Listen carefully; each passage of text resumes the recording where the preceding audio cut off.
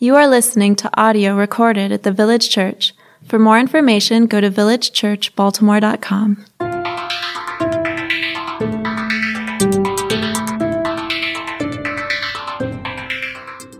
Amen. While Ruth is up here, she's also going to read our scripture for this morning. So can we stand up together as we hear the words from scripture for today? So I will be reading from Jonah chapter 4. Jonah was greatly displeased and became furious. He prayed to the Lord, "Please, Lord, isn't this what I said while I was still in my own country? That's why I fled toward Tarshish in the first place. I knew that you are a gracious and compassionate God, slow to anger, abounding in faithful love, and one who relents from sending disaster. And now, Lord, take my life from me, for it is better for me to die than to live." The Lord asked, "Is it right for you to be angry?"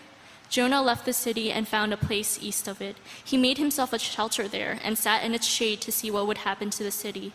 Then the Lord God appointed a plant and it grew over Jonah to provide shade for his head to rescue him from his trouble. Jonah was greatly pleased with his plant. Then dawn came the next day. God appointed a worm that attacked the plant and it withered. As the sun was rising, God appointed a scorching east wind. The sun beat down on Jonah's head so much that he almost fainted, and he wanted to die. He said, "It's better for me to die than to live." Then God asked Jonah, "Is it right for you to be angry about the plant?" "Yes, it is," he replied. "I am angry enough to die." And the Lord said, "You cared about the plant which you did not labor over and did not grow. It appeared in a night and perished in a night. So may I not care about the great city of Nineveh, which has more than 120,000 people who cannot distinguish between their right and their left, as well as many animals?" Thank you, Ruth. You can have a seat. Ruth is a tremendous short book. It's a reminder for me that something doesn't have to be long to be meaningful, and I try to remind myself of that every time I preach, right? But really, short little book, but God has taught us much as we're finishing up today, looking at chapter 4. And as I was thinking about that, this story, you got to follow me for a little bit. It does connect, but some of you might wonder what pastors or people in ministry do during the week. You might think, you might look at me and like, yo, that man must pray just like 24/7. Like, there must be like spirituality oozing out of him. I do things like eat, like I'm thinking many of you. So, every so often I have meetings, and this week I had a meeting at a restaurant for lunch, and we were meeting with a pastor there and just chopping it up and talking about stuff.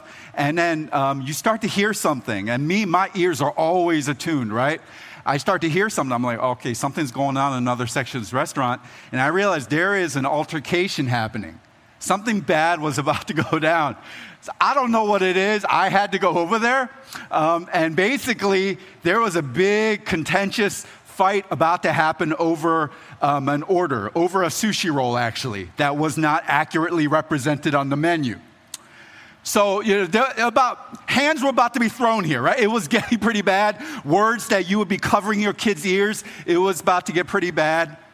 And again, for me, this whole reconciliation deal is not just in our church, right? You got to live that everywhere. So I'm like, okay, peacemaker, what can we do about this? And this was a cross-cultural situation as well. So I'm like, okay, let's just, and thank God was able to like speak some sense and get everyone to kind of calm down. Because I was like, this could happen on the news really quickly here. Because police were about to be called. And just knowing the way things happen, cell phones come out, like police are there. This could have gone in a really bad direction. Thank God it didn't. And it was hilarious. Well, not hilarious, but like a few minutes, you're like, man, you live a weird life, yeah. But I was leaving a few minutes later, and then I passed by the main person who was really angry, and this person just looked at me and like waved with a big smile. I was like, wow, it was like this didn't even happen. And the thought that I had, and it really does tie into today's sermon as much as it does have a point. We're looking at anger today, this idea of rage. And what it reminded me is that anger and its impact can be really frightening because it can come in a moment and it can just reverberate and cause chaos, and it's not something to be toyed with. And maybe some of you have even experienced that when it comes to anger. And maybe if I would ask you here, what gets you mad? As you think about your life here, what gets you mad? As I see myself, And I'm very open about this. I got some issues, right? There are certain combinations in my life, and sometimes it seems like it's out of the blue that can really push my buttons and almost provoke a reaction that I find shocking. So I'll be real. Pandemic has been terrible in every way. Like 99.9% of life has been horrible. But the 0.1% that's not been the worst is we live in Hamden. And parking has not been that bad during pandemic because no one's at restaurants. I'm like, yo, I can come any time of day or night and I got a parking spot like right in front of my house. Like, you want to know what gets me angry? Is when I come home after a long day, ready to go into my home, see my family, and I cannot find a parking spot on my block. I'm like, I get unreasonably mad.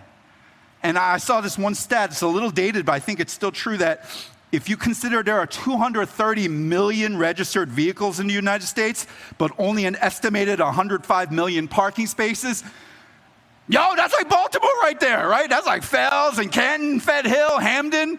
No wonder people are so mad in their cars. Like everyone's like, driving around like this because it just provokes fury and rage. And maybe for some of you, you think about what gets you mad, what gets you angry, what gets fury coming out of you. Maybe it's someone says something to you, even in passing. Maybe they're not even trying to be mean, but it just burns you up. And maybe not even at the moment, but you carry it with you as you process later. It's like, who the heck did they think they were? What were they implying? How dare they? And you're just mad, and you can't even eat your Cheerios because you're thinking about those people. You're just mad. Or maybe... And maybe some of your parents can identify, maybe you've asked someone to do something and they just won't do it. And you're just mad. And you know you shouldn't be mad, but you're angry. All of us in different ways respond to anger. We all have situations that can draw it out of us, and we respond differently. Some of us, I call you spewies. Like, you are like the Hulk types, right? You like the smash. Like, you're easy to spot, right? These are the people, like, you just don't even use a turn signal. They, like, honking on you on the highway, and, like, it's like, grandma? Like, it's like angry people, like, suddenly out in the middle of nowhere. Some of us, I call more like stewies, like, it stews within us. We repress it. I mean, you still feel it just as much as anyone else, but it kind of looks like you don't, but it's there. It's like a simmering fire. And we think we're burying it, but the anger is very much there. It's present even in physiological ways. I mean, some of you doctor types, right? You know the medical implications of anger that's not dealt with, how it affects you. So however, and probably a combination of those, however you might be prone to process your anger, the thing about anger, and I know I've been there sometimes with anger, some sins you feel kind of bad, Holy Spirit's working. Anger, maybe you know it's not right, but you don't feel all that bad at times. You almost feel justified. Like, I have a right to be angry about this. People stink. I mean, I think we even live in a time right now in history, at least culturally in our own nation and other places, where people almost celebrate anger. Like, it's not a bad thing. Like, you should actually, if you're angry, you need to learn how to express this. You have a right to be angry. Other people need to know you're angry. And I want to also say there are some cases of righteous anger where we should show it. But somehow it's almost this ethos that if you want to be true to yourself, you need to let that anger out. Even if people have to bear the brunt of it, that's on them because you need to be true to yourself. That's like social media, right? Like, I'll be honest, I love things like Twitter, just because it's informative for me. I get to really engage in community. But if I'm not careful, you follow certain things. It's like just people are Twitter raging, and you start raging too. You like Twitter scrolling, rage scrolling. You're like, what's wrong with people? And you got to be careful because it can build up this anger within you. So obviously, I would question some of this wisdom of simply embracing your anger. But at the same time, what I would suggest is that your anger can be really revealing. Your anger can actually be a window into the deeper parts of your soul. And we looked at emotions earlier on this summer and how our emotions often act as an indicator of who we really are. And anger is definitely like that. It might be one of the most accurate, actually. It's a sign, I think, of wisdom and self-awareness to recognize your anger and what it's showing you. And that was just all intro. Don't worry, it's not a long sermon. That was just intro. But we see that at work in this last chapter of this book of Jonah. It's a story of a man raging.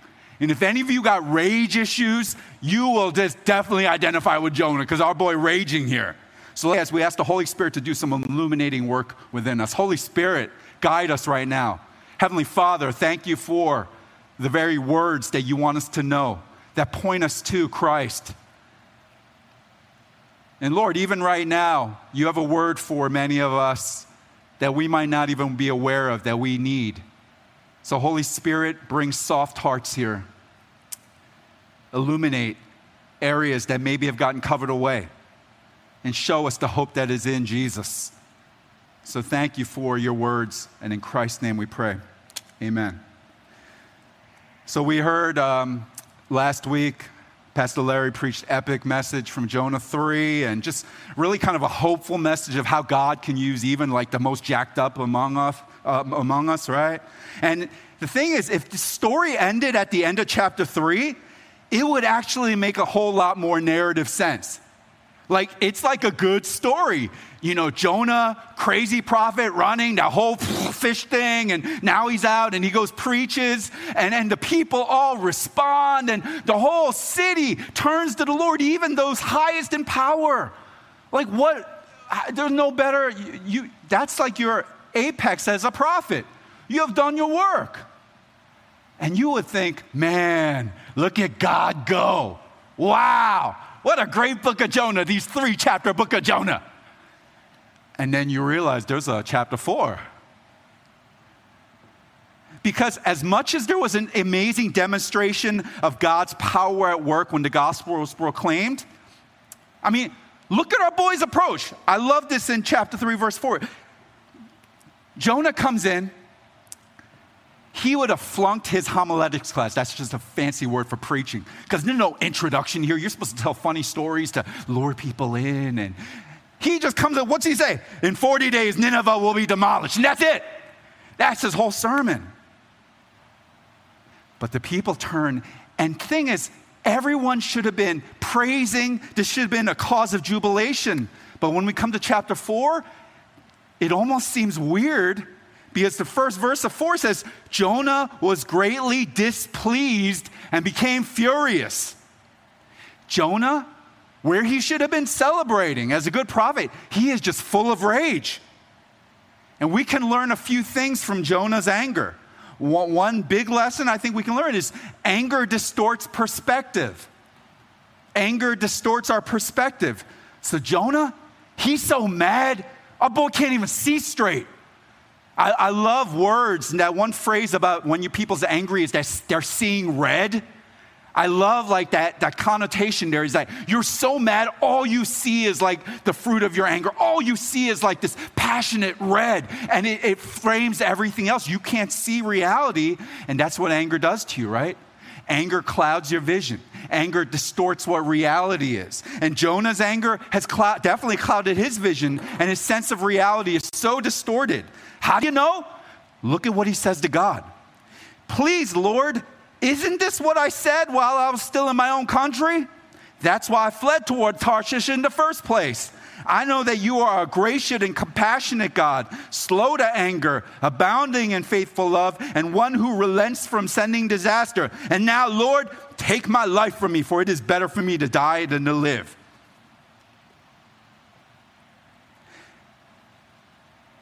He's talking to the living God of the universe. It's not like a case of ignorance. This is a prophet who should know better, who knows who he should be talking to. But he's talking to someone who doesn't know how to follow instructions carefully. That was the tone Jonah had. Jonah's basically reprimanding God. Isn't this what I said? How many of your parents have said that before, right? Exactly, verbatim. Isn't this what I said? That's what Jonah's saying to God. Say, God, look what you did.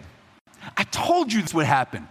If you didn't follow my rules, I told you this would happen. Stinking Ninevites repenting. I told you this would happen. That's why I ran away.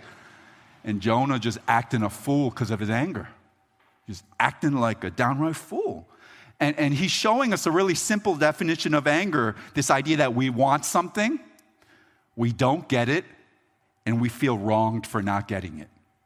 If you want to boil down anger, it's right there. We want something, we don't get it, and we feel wronged for not getting it. So we're angry because things haven't gone the way we wanted. People haven't responded the way we think they should. And angry people usually justify their anger by saying it's someone else's fault.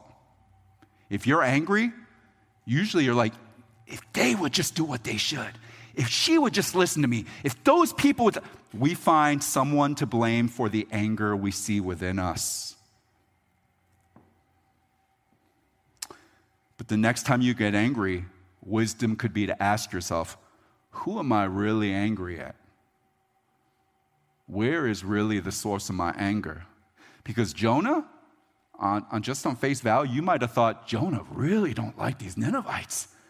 He's angry at them for the way they responded. But what we see here in chapter 4, yeah, he didn't like the Ninevites. He definitely got beef with them, but he really was unhappy with God. God was the source of his anger.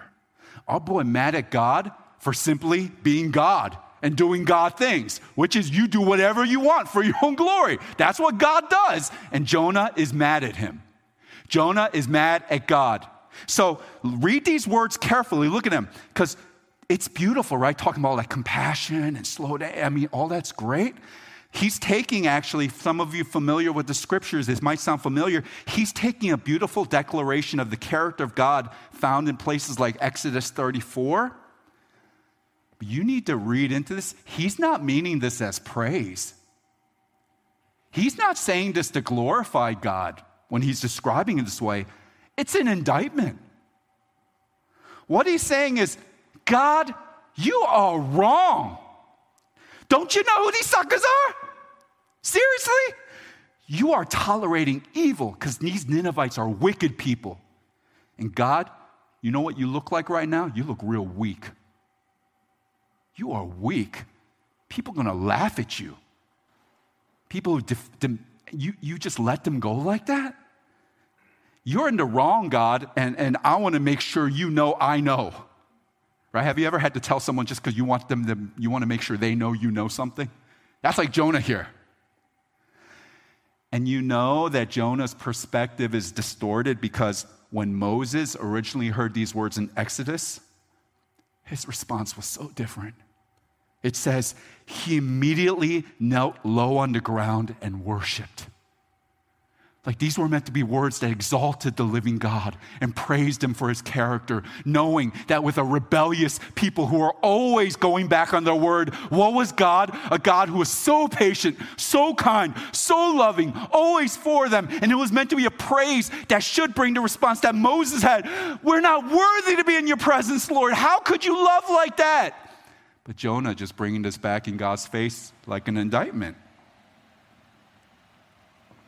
Jonah's not worshiping. All he sees is the red of his rage. And it's clouded all of his reality for him. It makes him say ludicrous things like we saw there in verse 3. And now, Lord, take my life from me, for it is better for me to die than to live. This is like when folks are having a really hard time, like, not to pick on kids, but when I was a kid, like when I was really tired or I didn't like it, I just want to die. Do you really? Do you mean that? It's like distorts reality. Or, I'm so hungry I could die. No, really, are you? Seriously? It like distorts perspective. It's just irrational. Jonah's irrational here. And the saddest thing for me is this is not that removed from this man Jonah who had experienced rescuing when he should have died in the waters. And experienced this amazing rescuing from this big fish. And that might not sound pleasant to you, but that's better than drowning in the water. And God loved him and rescued him. So his word should have actually been a praise to God for that. Because back in chapter 2, we saw he was praising God. He was worshiping God. I believe his heart was genuinely in awe of the God who shows mercy and loves. Even though Jonah had run as far as he literally could away from God. What did God do? God saved him. And yet, just a little while after, he's like, you a joke, God.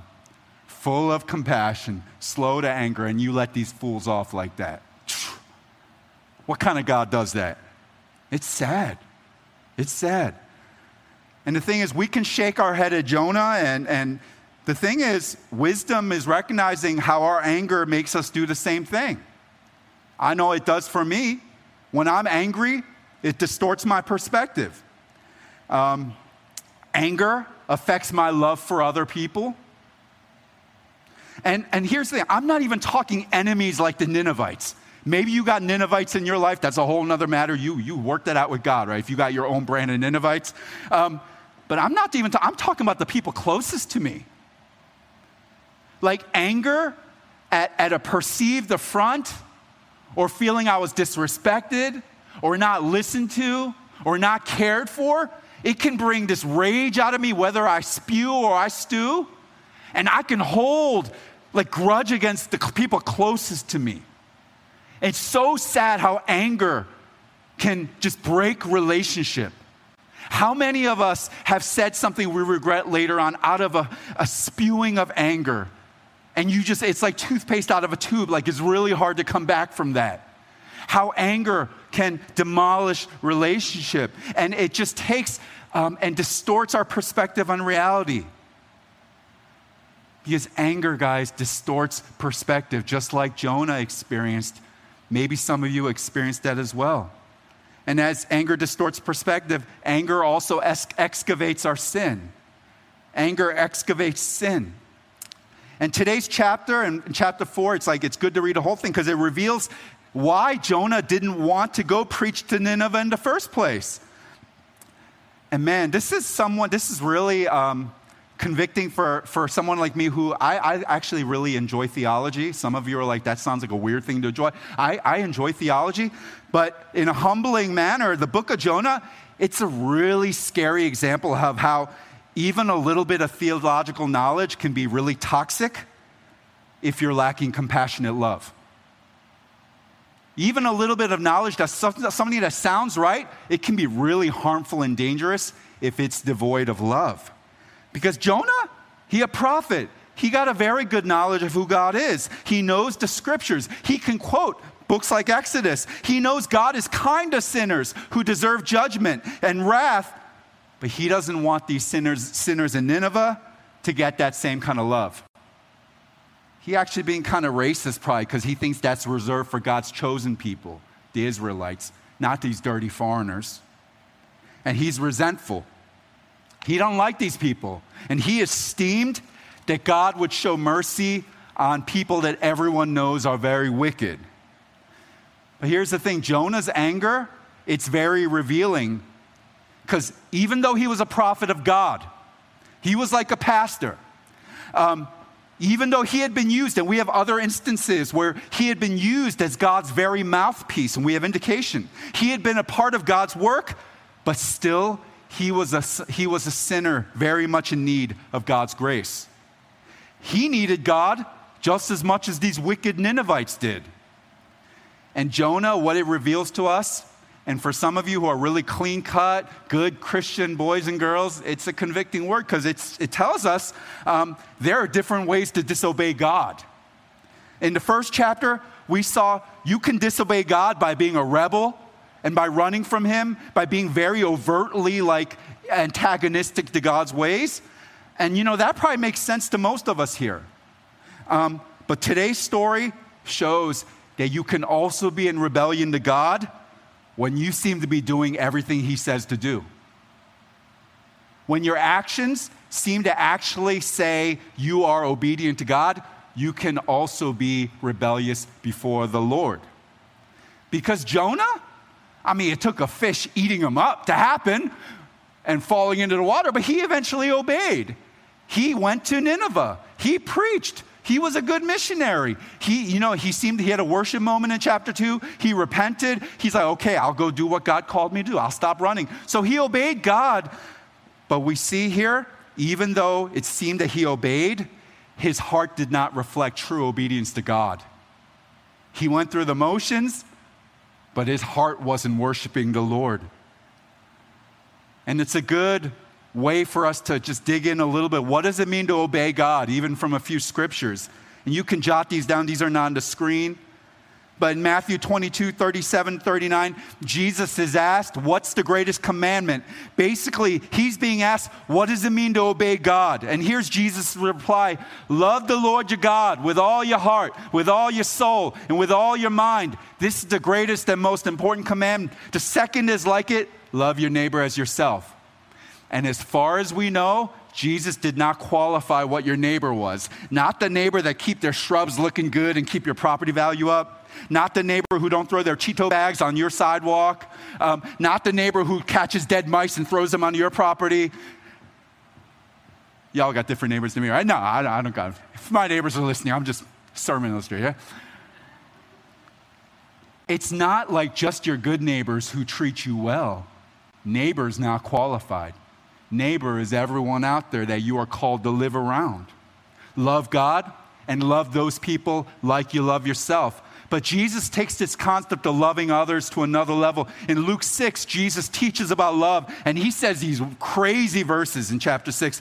But I say to you who listen, love your enemies. Do what is good to those who hate you. Bless those who curse you. Pray for those who mistreat you. And a little later, if you love those who love you, what credit is that to you? Even sinners love those who love them. If you do what is good to those who are good to you, what credit is that to you? Even sinners do that. And what Jesus is so eloquently saying is, God's love is not merely about loving the people that you find natural to love. You don't need Jesus to do that.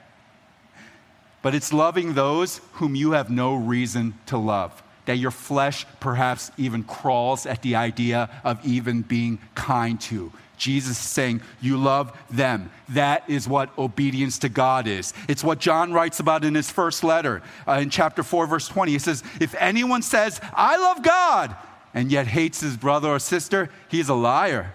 For the person who does not love his brother or sister whom he has seen cannot love God whom he has not seen. Simply, the scriptures tell us that the litmus test, the way we really know whether we're a Christian, is our love for others, especially those who are unlovable. Because our boy Jonah, his anger, it's like an excavation project to dig out his real heart, because he looked real sharp on the surface. He a prophet of God. He knows how to speak for God. He knows how to preach truth. We would have had him as a guest preacher here if he in town. But it shows us that you can even do what a good religious person is supposed to do, yet still be disobedient to God if you are not marked by an active love for others. And I think a real convicting idea from Jonah is it shows us spiritual maturity is not just about having right doctrine. I'm not saying it's not about that. That's really important. But spiritual maturity is not just about having right doctrine, but it's also what's revealed in your character. It's who you are. It's how you love. Because in this story, God was revealing an obvious wickedness in these Assyrian Ninevites who were far from God. That's not even an issue. They were evil. But he was also revealing a more subtle wickedness in his own prophet Jonah, who was also far from him, but just didn't see it. Who had the right theology, but was missing the greater heart of the love of God. And I don't know about y'all, but I think there's just truth there for each of us as well. So just practically, I want to just be really clear about this. It's good to love one another in this church. That's really good, and I think we have much scriptural warrant.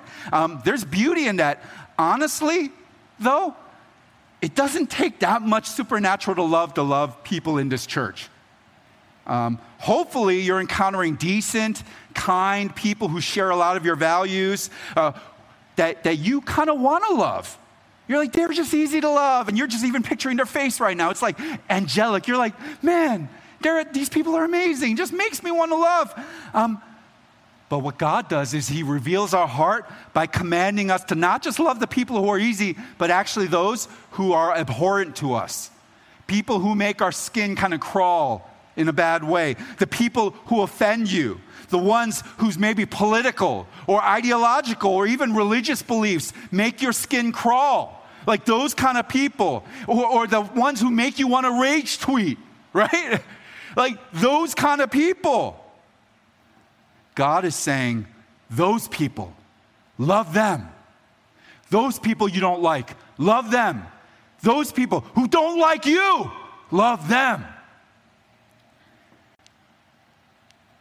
And some of y'all like, yo, this is one of those sermons where I feel leaving horrible because I can't do that. If you are trying to do that right now, it will show us our third point, is that anger invites mercy. Anger invites mercy. Because our boy Jonah, he's basically rage tweeted. That's what he was doing when looked like he was praising God. He rage tweeted. Verse 4, God asked Jonah in response, is it right for you to be angry? And that's a really great question that each of us should ask ourselves whenever we're faced with our own anger. Just picture God asking you, is it right for you to be angry? Because there are definitely instances where righteous anger is absolutely an appropriate response to injustice. There are some instances that happen in life, in our world, as you hear about it, as you observe it, if you don't get angry, something's wrong with your heart, and you need to bring that heart to God as well. If your heart's not grieved, if you're saying, someone's got to do something about this, if you're not having that kind of response, something might be off in your heart as well, because there is definitely appropriate responses for righteous anger. But that question will also come in moments like Jonah's experiencing here. And his response is really telling because he doesn't respond, right? He just walks away. You ever do that? Someone said something to you, you just pretend you didn't hear, like you pretend you got earbuds in, and someone's like, they don't look like they have earbuds in right now, but they look like they're dancing to music. You just do that, right? You just ghost whoever's talking because he knew it was not right. Jonah knows he's not right. And rather than silence, when God asked him, is it right for you to be angry? Jonah's response should have been to humbly acknowledge his wrong. God, there you go again with your God stuff. You got me. Oh, yeah, I'm not loved. Oh, you sent me as a messenger. Oh, Lord, thank you for your work. Thank you for exposing my heart. He doesn't do that. He just sulks. He just get madder, just get angrier. And then we have this whole fascinating deal with this plant. And some of you horticulturally minded, you love this, right? You're like, see, more biblical evidence for greenery, right? But it's just like beautiful, right? This weird story. Jonah mad, so he go off to sit. He finds a good spot. Like he want to find like the prime seats to watch destruction. He's like, yeah, I know they repented, but maybe they're like me and they're going to go back on that in one day. So I'm just going to wait here, get a good side. And then he finds some shade. And then God provides this plant to grow really quickly and provide kind of shade. I would love that on some of these 100-degree days, right? This plant springs up, gives him shade. He's so happy. Jonah's like, yeah, life has been miserable so far, but I got this plant now. Oh, give me shade. And then the next morning, God sent a worm. God playing with Jonah a little bit, right? He sent a worm. Eat up that plant. And Jonah's like, oh, no, kill me now. And like the wind is hot. And it's like some of you have been hiking with me, right? You know what's that? It's like, oh. He's just mad. And then God asked Jonah again in verse 9, is it right for you to be angry about this plant? He specifies it a little bit. And this time, Jonah not quiet. He had enough, right? He pushed enough. Yes, it's right, he replied. I'm angry enough to die. And the Lord said, you cared about the plant which you did not labor over and did not grow. It appeared in the night and perished in the night. So may I not care about the great city of Nineveh, which has more than 120,000 people who cannot distinguish between their right and their left, as well as many animals. Some of you love animals. You're like, yes, God loves the animals too. He counts every one of their little heads. But I looked at 120,000 people line who cannot distinguish between their right and their left, and some scholars say he's talking about kids there, like young people who don't know quite what is left or right yet. That God's eyes are on them. And it's fascinating that we close the book on this because this kind of like Stephen King ending here. It's not very good, right? It just kind of ends. Because we don't know what happened to Jonah. And we don't know. We don't know how he responded. People have some thoughts. But maybe it's the hopeful dreamer in me. I like to imagine that Jonah, maybe he's a little bit like this guy, like me. And I sometimes need to learn lessons the hard way. I wish I was better, but sometimes I need to learn lessons really the hard way. And maybe God was giving masterclass to Jonah here on his character. That where people deserve anger and justice, God loves giving mercy. He loves giving mercy to people like the Ninevites.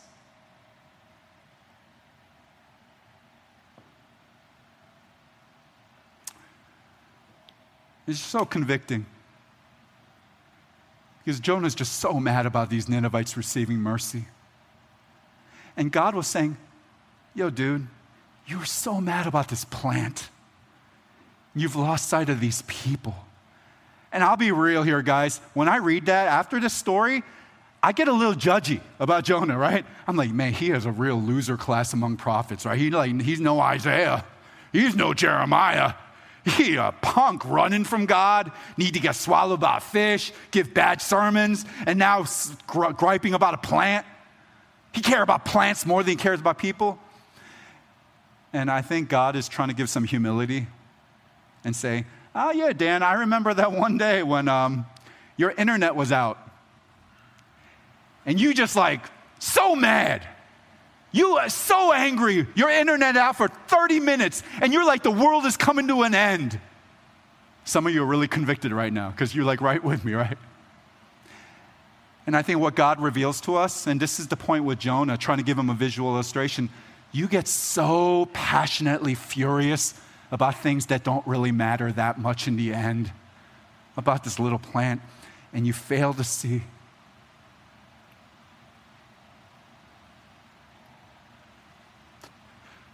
the heart in Baltimore of 600,000 who maybe don't know Jesus. And you're so mad about your internet or your parking spot or your restaurant getting the order wrong. And you get distracted from why I've put you on this earth, to be my messenger of love to people who are in desperate need of it. And you're so distracted, you can't look beyond this plant. You're meant to be a prophet. God was giving Jonah a masterclass of what it means to see with his eyes. To see with the eyes of the Savior Jesus, who is described as coming upon the city and just weeping over the city as he looked over them. Which is the way we're supposed to look at a world without Christ. So God's trying to teach Jonah, what does it mean to know that mercy is available for the most wicked of sinners? But God is also trying to show Jonah, what does it mean that mercy is also available for you? Because when Jonah answered God in the beginning and said, just kill me now, you know what justice would have been? God just killing him then. Say, you want to die? You deserve it, boy. Boom, you're out. But he continues to give him mercy, continues to give him chance, continues to give him opportunity to receive more mercy, more grace. As much as he screws up, Jonah is also not beyond the merciful love of God. And as much as he's given God every right, every opportunity, fully justified, no one could say God was being petty to just wipe Jonah out. He continues to give Jonah life and kindness. And he's also inviting Jonah to see his need for God. Because I'm guessing if you're Jonah, you're a prophet. You're like, nah, I'm good. I'm the mouthpiece of God. I'm supposed to tell others about God's love. And God, in his merciful love, was trying to show Jonah, no, son, you need me too. You need me as much as these Ninevites do. And what I would say to you guys, for myself and for all of us, your inability to love others will often be Jesus' invitation to receive his mercy. Because there's a misnomer about the Christian faith that it's just about doing all the good things, and that's true. Do good things, obey, But if we're not careful, we can have like a nice, really checkbox list of what good Christians do, and we can start to justify ourselves. Like, yeah, I'm not perfect, but I'm okay. I'm not like those people. I'm doing what I should do. I'm in church like most of the time. I serve others. I'm generous, and those are all good. But we might not see the heart that still needs Jesus. Because here's the thing, you can even do all those things. You can even be a really nice person, and you don't need Jesus to do that. Because I know plenty of nice people who don't know God who are nicer than, honestly, some of us. But here's something you cannot do out of your own goodness is love those who are horrible. Love those who hate you. Love those who are not very kind and cuddly. Love those who everything that they believe in, you're like, if someone made a list of everything I disagreed with, that's them. You cannot love people like that out of your own strength. But what it's meant to do is uncover your heart that says, this is why you also still need a Savior. Because you're good, you're not that good. You don't love in the way I want you to love. Because the way Jesus loved, he set a whole high bar. Maybe you heard some of those descriptions of how he said to love his enemies. Jesus set the bar really high because he wasn't just telling us to love those who are easy to love. He was saying, you're going to love the people that you cannot love. And if you read those things, your response should not be, okay, Jesus, I can love those who are hard to love. Your response should be on your face saying, who can live like this? Who can love like this? Who can be like this? And the answer is no one except for Jesus. And that's why you need him. When you cannot love, let it be your invitation to come to the feet of a merciful Savior who pours mercy upon those who don't exhibit the way we're supposed to love and says, come to me, come to me. And receive love of Jesus. Because when Jesus said, love your enemies, this was not just prescriptive. It was descriptive of what he himself would do. It's described in Romans 5:10 where it said, for if while we were enemies, we were reconciled to God through the death of his son, then how much more, having been reconciled, will we be saved by his life? Jesus didn't just say to love your enemies. He loved his enemies by giving his life for them. And if it wasn't clear, that's you and me apart from God. It should astound us, the kind of people that God loves. But my prayer for you is may that astonishment also apply to know how God loves you. It's not just astonishing that God could love the terrorist. It's not just astonishing and amazing that God could love the racist. It's not just astonishing that God could love the misogynist, the violent person. It's amazing and astonishing that God could love you and me. When we think about miracles in the Bible, I don't know about you, I always go to that bread and fish. I think because I like food, right? I always think about the miracles of like Jesus, like multiplying bread and fish. Amazing. And we go to those really showy miracles. But the more I think about it, I think the greatest miracle that Jesus does in the scriptures is give us the power to love those that we have no reason to love. That would be a true miracle. And as we think on that, as we come up to this table, the Lord's Supper, this is intended to be a regular invitation to sit with the God, to dine with the God who shares astounding sacrificial love. That if God loves us like that, he invites us to find life in him so that we may love the same way. Do you find it hard to love some people? Welcome to the club and welcome to the table. Come to the Savior who loved his very enemies and now actually makes it possible for us as we're led by his Spirit. So stand with me right now. I'm going to invite our music team to come up.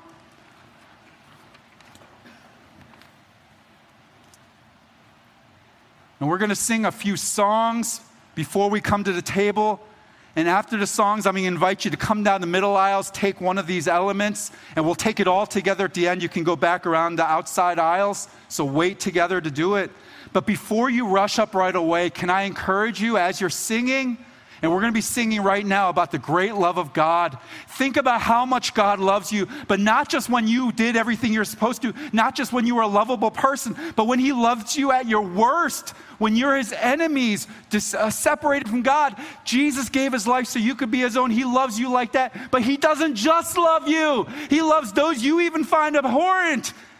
And if it's hard for you to come right away, if you're thinking about who is it hard for me to love, bring that to God first and say, God, help me to love people like you love me.